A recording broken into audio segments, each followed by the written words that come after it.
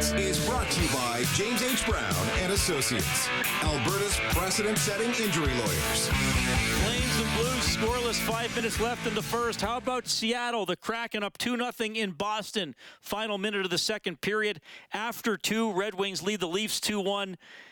8 minutes left in the second. Canucks and Lightning 2-2. Late second period, Winnipeg up 2-1 in Buffalo. Early second period, Islanders leading the Wild 1-0.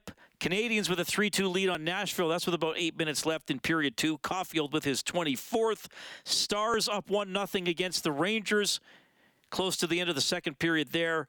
And 5 minutes left in the second. Hurricanes leading the Blue Jackets 2-1. NBA tonight.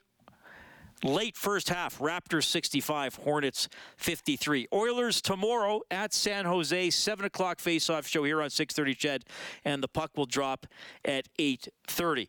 Well, I am honored to welcome my next guest to the show. I think you can say when it comes to the world of hockey and the NHL, he has literally done it all. He's been a player, he's been a coach, he's worked in the league office, and we're going to dive into as much of that as we can in the next half hour. Mike Murphy checking in tonight. Hi, Mike. How are you doing? Hey, Reed. I'm doing real good. Thank you for the very generous introduction. Well, hey, I'm honored to have you on the show. Thanks to John Shannon for the connection here. And I appreciate you doing this because you just recently retired as the NHL's VP of Hockey Ops, I guess less than 2 weeks ago.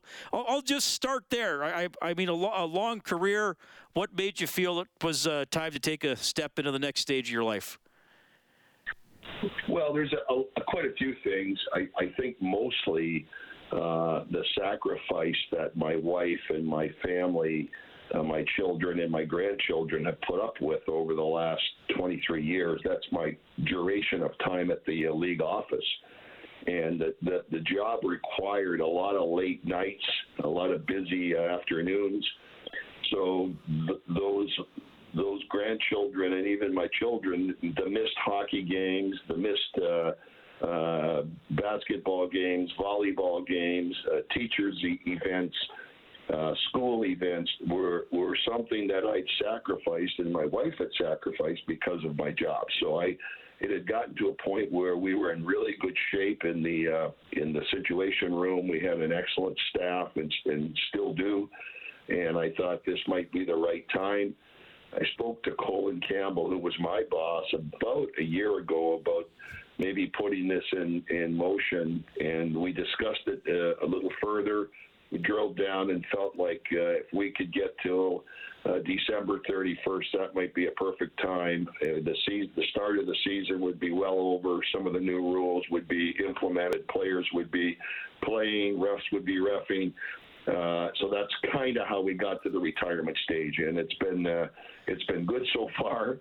I'm really blessed because I'm going to still remain with the league and do special projects for them. If they need some help in the video room on certain evenings, because we do get short-staffed when there's an event somewhere in the league, an outdoor game in Boston. I know in February we have one in Carolina, so I plan to go back and spend some time in the situation room. So that's the long and the short of it, and I'm very comfortable with the decision, and I've been really fortunate to have worked with having a great job, a fun job, and worked with great people, and it's really been a blessing my whole life. This working for the league, it's been really a pleasure for me to have been with them for so long. Mike, you mentioned the Situation Room video review. I'm going to spend several minutes on that, but I'll do that a little later in the interview because, I mean, you really have had an interesting career. I mean, you played 831 games. A lot of people might forget that because they know you better as your work in hockey ops. I'm just curious for you that the transition from player and coach, you're involved in the day-to-day battles, you're competitive, to then going to work for the NHL, because I would think maybe that wouldn't interest some guys, right? They prefer being on a team, being competitive. They view the league as those mean guys that were giving them penalties and suspensions all those years or whatever, right? But what interested you in making that transition from that really competitive side of it to going to more sort of the video review, the rule enforcement side, the rule making side of it, and all that type of stuff? Well, it's a good question, and I never forgot what it was like to win a game and to lose a game, and how painful it was to be behind the bench when you lost, and how joyful it was when you won. And that's a feeling you do lose, but your competitiveness still stays with you. You work hard to make sure the right calls are made. You work hard to assist the referees when you can in certain situations. So those are challenges that are on a nightly basis with you. So you have to be sharp. You have to be competitive. You have to be involved in the games. And I guess once you start down that path, it's not easy to go back to the other work of coaching and being involved with a team. So, and it worked well. Like, I was fortunate. I got on board in 1999, and video review was really new. There was no situation room. It was done in-house at all the arenas.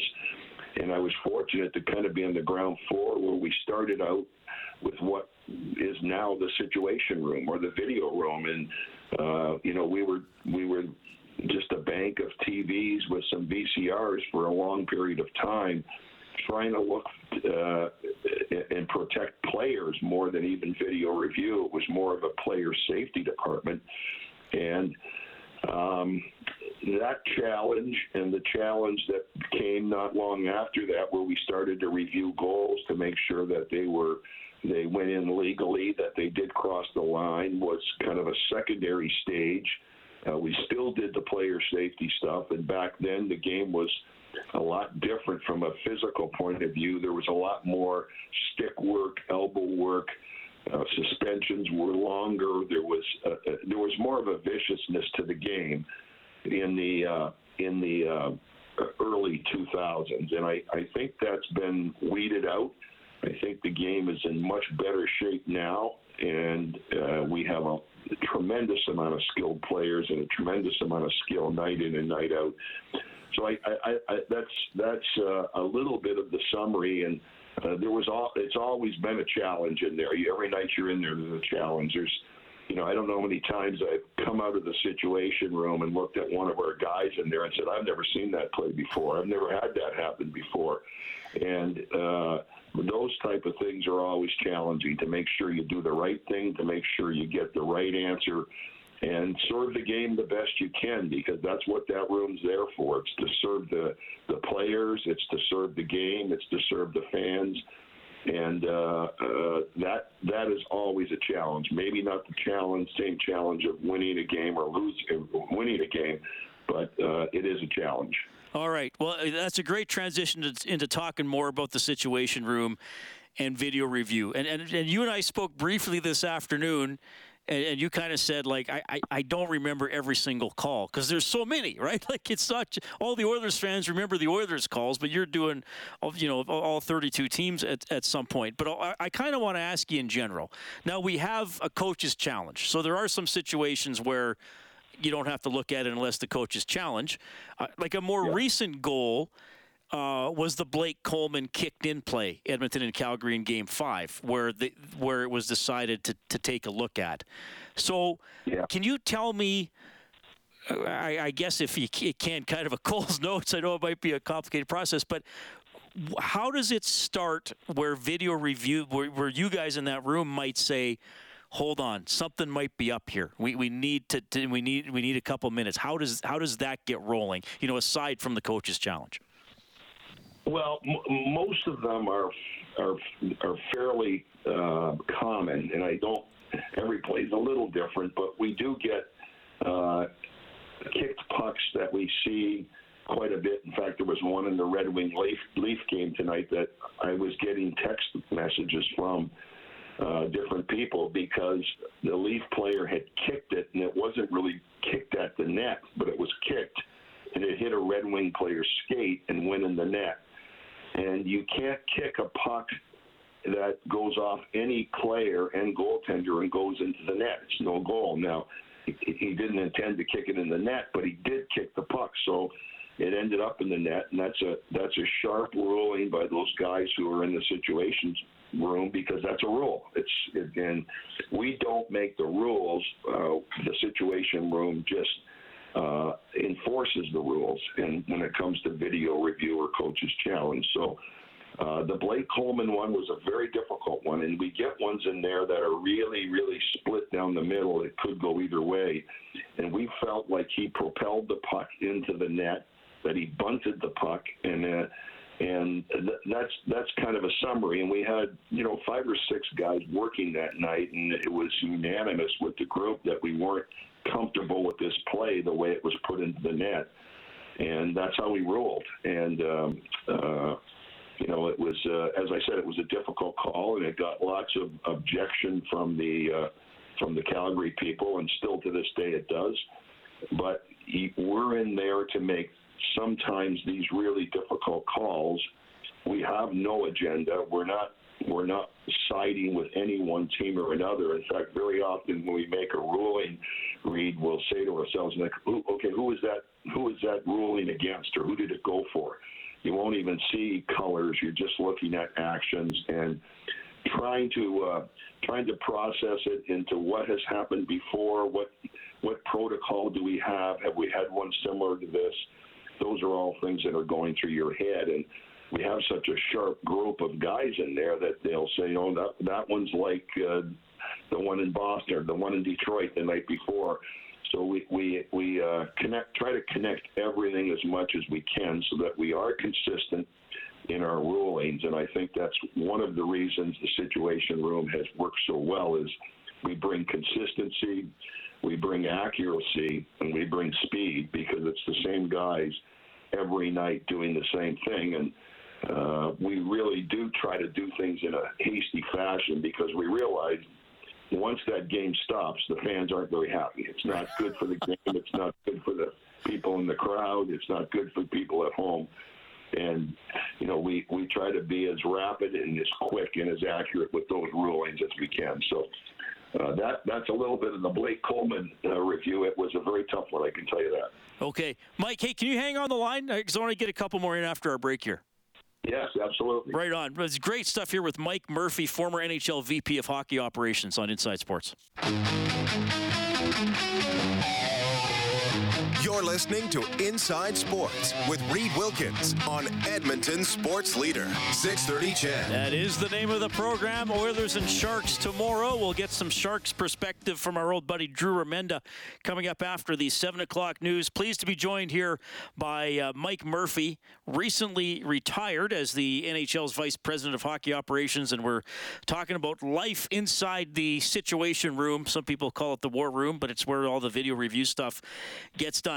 Mike, great to have you on the show. I'm going to ask you a question this way. I'm going to ask it in a yes-no fashion, though, of course, it's not a yes-nor question. Sometimes when somebody like me in the media or fans see a ruling and maybe even look it up in the rule book, they might say, well, it's a gray area. Do gray areas actually exist when it comes to rules and rule enforcement? Yes, they do, and I think that the rule book is a guideline for the officials. Great officials know the rules, but they provide good judgment in interpreting the rules and common sense. Sometimes common sense might dictate changing a play, and I refer to one. I remember we had one of our top officials. He called a tripping penalty on a Blackhawk player on Crosby behind the net. This was a year or so ago, and the other official went over and said he didn't trip Crosby. He was nowhere near him. His stick was nowhere near him, and they took down the call. They took down the penalty, which, in the rule book, we're not supposed to do that, but it was absolutely the right thing to do. It serves the game better, and it serves the players better. It's one of those areas where referees aren't infallible. You can't do it all the time, but when it's clearly a mistake and a wrong call, making that quick adjustment like they did, to me, was the right thing. Yet we'll get all kinds of resistance from it because there are a lot of penalties out there that you go, boy, I don't think that was a penalty, or I'm not sure that was the right call. And that happens through the course of a game, and it happens for both sides and all teams. But I do think there is common sense and good judgment, and the best officials use that on a regular basis.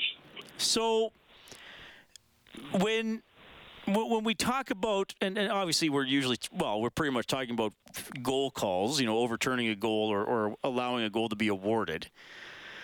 When it's in that situation room, but let me ask you this first: how heavily involved are the officials in the game?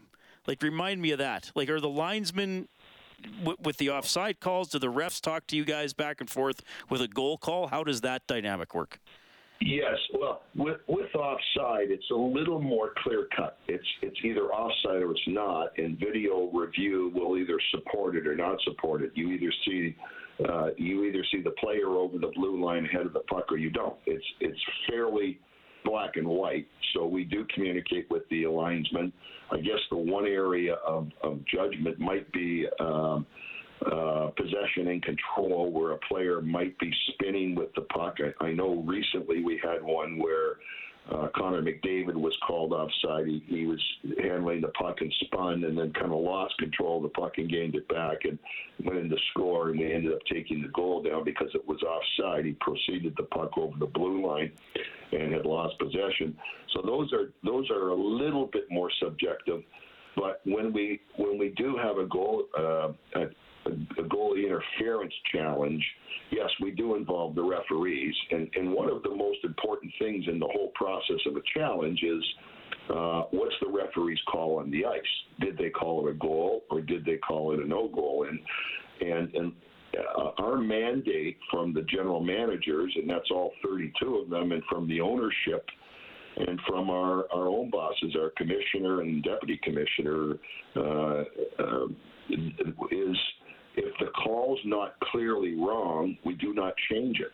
So a lot of times the play will be 50-50, and you'll say, geez, I think that should be goal interference, and somebody else will say, yeah, I don't think it's goal interference, I think it's a goal. Well, whatever the referee's call on the ice is really the baseline for where we start. Now, when we think a call is wrong, there's some things that I always tell coaches when I talk to them. First of all, the call on the ice, what is it? Second of all, is it an egregious goalie interference? We do expect the goalies to fight through some slight bump and slight knocks around the crease. Not that they get knocked out of position, not that they can't play their position, but hockey's a game of contact, and there is slight contact all the time, even around the crease. The next thing we'd look at is, how did the skater get to the crease? Did he go there on his own? Was this path straight to the crease? And if it was, and he made contact in the blue, then there's a good chance we're going to change that goal, and especially if the goalie couldn't play his position. And we'll get the referees on the phone, and many times, or in the headsets, and many times they'll say, geez, we didn't see that happening in the blue. We thought it was in the white, or we didn't see the contact. So those are the conversations that go on, and very often we're fairly clear in what we're going to rule. Before the ruling comes out, we'll talk amongst ourselves in the room. We'll communicate with the referees, and a lot of that's done by Chris King and Rod Pasma, who do a lot of the heavy lifting when it comes to communicating with the referees, and then we'll make the judgment. And very often, in fact, I don't remember many cases where the referee would disagree with what we've asked them to look at and asked them to re-examine.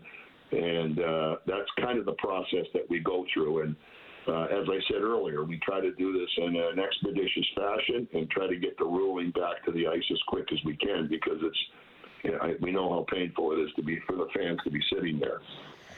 Mike, I hope we can do this again because I love talking to you and I find it so interesting to hear about this stuff. But I got time to sneak in one more. Yeah, and one thing, and as when we spoke briefly this afternoon, I said I work with Rob Brown, and we often, we take calls after games. Sometimes fans are a little upset if they feel a call went against the Oilers that they're not sure about, and sometimes Rob and I will say there's a difference between bad rule enforcement, where maybe a ref misses a trip or something like that, and a bad rule that may be something that we as media guys and fans can discuss. Hey, maybe they should change that. Like, have you ever? I mean, I'm asking you to go a bit behind the scenes here, but like, have you ever said like, hey, we're enforcing the rule by the book, but I'm not sure that's a good rule anymore? Like, do those discussions happen, or is there an example? Oh, yeah. We have that discussions. In fact, we try to build a file of plays that we think we need to look at over the course of a season. We have a general managers meeting, a big one coming up in March, where a lot of the information that we collect over the course of the over the season we'll bring forward and discuss with them. And nothing's coming to mind right now. I think something like the goalies knocking the net off. It seems to be a hot button point right now. So we've started to examine a lot of the plays where the goalies are so big and strong now, and they use the posts for leverage, that a lot of times they will knock the net off. And whether it's intentional or unintentional, we have to do something about it because it stops the game and very often stops scoring chances, which we don't want. We want that it's a competitive advantage for the goalie to knock the net off. So we'll examine ways we could change that rule. Maybe there's better pegs we can put in that will still give way when a player slides into them, but won't be as easy to dislodge when a goalie bumps it. So that's kind of a topic that we've looked at, and it'll be in our file, and it will be discussed by all the 32 general managers, and they'll give us a direction on that where we have to go. There's other ones too. There's smaller ones and little more just to keep the game as pure and as great as it is, because we've got the greatest game, and right now the players that are playing it are sensational. I mean, every night you watch spectacular plays and spectacular saves, and it's just a pleasure to have been involved in it. But that's a little bit of what we try to do, is to build files that we can present to the general managers and let them make these decisions on them. And then if they decide we want to change it, we'll do the enforcement from there. Mike, I really enjoyed our conversation. I do hope we can find time for another one, maybe closer to the postseason or in the postseason, because I loved your insight, and I think a lot of listeners did as well. Thank you for being so generous with your time, and again, amazing career, and it sounds like you're still going to be popping into the Situation Room some nights as well, so continue to enjoy that. Reed, thank you for having me on. It's always a pleasure. If I pop into the Situation, I'll try not to do any Edmonton games. How's that? I don't know. I think people probably trust you a lot now after hearing this, so maybe they want you on Oilers games. But thank you. See you, Reed. Good talking with you. Mike Murphy, great discussion, former NHL VP of Hockey Operations.